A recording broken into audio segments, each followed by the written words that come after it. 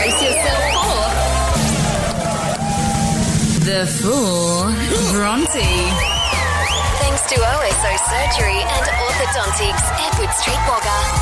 Sam, the US Open is set to start very, very soon, August 31. They should almost rename it for this one, US Closed. Because it's still going ahead, but it's pretty murky in terms of like who's competing in it, who actually wants to go over to the US right now. No spectators. It no is literally the spectators. Minimal staff, minimal ball people, like minimal everything, minimal players. Yes. So the US Open is scheduled to take place on August 31st, with a lot of precautions in place, obviously, to reduce the risk of COVID-19. But already this week in particular, I guess now that we're in August officially, a lot of players have decided, not for me, not gonna be going over, including some Aussies. We've got Ash Barty said that she's just not willing to go over. Nick Kyrgios came out earlier this week saying slim to no chance that he's going to want to play overseas anytime soon. He had a feisty little open letter, so to speak, to quite a few people, including Novak Djokovic. He bit of a... Because of the tour that he did earlier in the year. Trying to make some coin. Yeah. Infected hundreds. Yeah, including some of the biggest players. Dimitrov got COVID from it. Yeah. But the biggest name so far this week is Rafael Nadal calling time on his US Open chances, just saying he just doesn't think it's safe, which I agree with. If I was a pro right now, not sure I'd want to be over in the US. No massive events are going forward, really. At the moment. But then again, the US have not brought forward, but the NBA's back on. NBA's back. So I guess in the US, but that's not an international sport. And I guess if players even come from Australia over there, they've got to come back and quarantine for 2 weeks on their own pocket. You know what's Is crazy? It worth it? Maybe not. There's still not a quarantine requirement when you go over to the US. So all these players travelling internationally. So we can go on holiday there and be fine. Right? Jeez. But yeah, once you get to the US, it's just open field. Open business. Yeah. So what's even more complicated, immediately after the US Open is the French Open that was rescheduled. Yeah. So that's in the same month. Supposed to start September 27. And so that's going to see a lot more European players travelling to that. But hang on. How are athletes, top of their game, supposed to play 2 Grand Slams in a month? That's not going to happen. While battling a global pandemic. That's not happening. And you know what's even more interesting? They're going to receive less money at the US Open this year. So if you needed another reason, if you're listening out there, any tennis pros, I know you love the show. A few pennants players around here. Yeah. The US Open women's and men's singles champion are going to earn $3 million, US $3 million, so still pretty good. But that is down $850,000 or 22% from last year. Jeez. Yeah. So less sponsorships also on board, but yeah, the prize money check is down as well. That is massive, Bronte. So, few more I expect to come out saying they're not going over, considering the situation, despite Donald Trump's best intentions during his most recent interview. The numbers are just going up in the US. Yeah, the curve does not look good. You can still check that out at Hit Riverina on the Instagram story, all the latest countries. The hits keep coming for Ellen DeGeneres. They say when it rains, it pours, as we're finding out right now in the Riverina. But also, as Ellen DeGeneres is finding out, if you're playing catch-up, you might have missed that there have been multiple articles and sources, come out over the past couple of weeks claiming that Ellen and her senior producers created a pretty toxic workplace environment to work at on set of the Ellen DeGeneres show.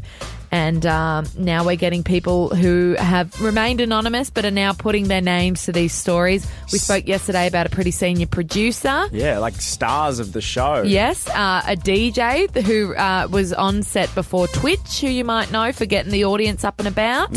He said that he saw it, he was witness to it. And now, this is an interesting one. This is coming from now a grown man.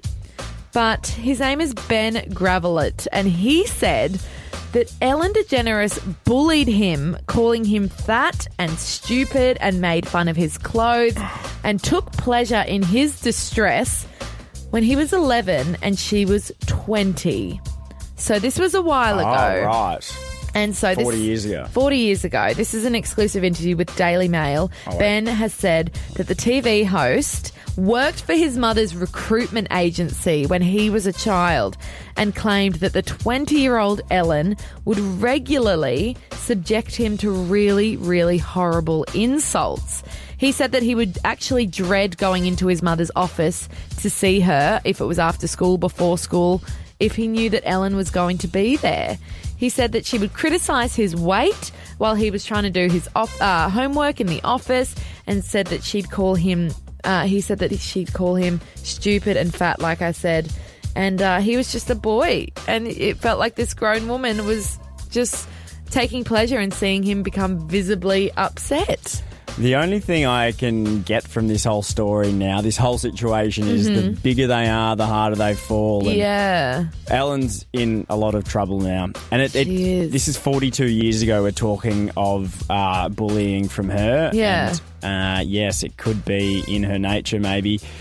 We do forget that she's been through a lot herself. She's come out, obviously, with her issues with bullying when it came to her being gay, the discrimination she faced in the workplace too. And you think, geez, how much of it is nature, how much of it's nurture in terms of how the environment treated her too. So there's not going to be any winners in this situation. Everyone is going to be a loser, but at least it'll shine a light on something that seems to be quite toxic. And there's no excuse for that kind of behaviour. At 20 years old, no matter what kind of demons she was facing, taking it out on a defenseless child is horrible. And so Ben is now 52. He works in a marketing agency and said that she is just the meanest, nastiest, horrible person he's ever met. And seeing all these issues come to light, actually, he's taking a bit of pleasure in it. I'm starting to lose faith in Ellen. Are you? Yep. Ellen has still not come out and addressed any of these claims, we should say. The only statement that we've kind of gotten is from a letter that was leaked that she sent to her staff. But I don't think they can continue the show in terms of... I don't think they will either. Even replacing her. Well, her viewership is down. Really? Figures came out the other day, and it's completely down. Well, who runs the network? Is it Warner Brothers? I think so. I think it's on the Warner Brothers lot. They're going to have to look at... not just, as we talked about, James Corden maybe taking over. I think they're just going to have to scrap it and start again with a whole new show. A lot to answer for. Scary stuff, because what Ellen has created for so many people is incredible joy. And hope. And love. A voice kindness. for the gay community. But as I said before, the bigger they are, the harder they fall. If you do make these huge mistakes, which What's her message? Shouldn't be in her nature. Be kind to one another. Bye-bye. So if she's not practicing what she preaches, then she deserves what's coming. She's lost one of her biggest fans. Not yet. I want her to have a right of reply, which everyone deserves before trial by media, but we'll see what comes out. We'll keep you updated if she ever does. The Catch Up with Bronte and Sam, preparing for landing. Want more? Head to Hit Riverina on Facebook or Instagram. 5, 4, 3, 2, 1. Bronte and Sam on the Riverina's Hit 93.1.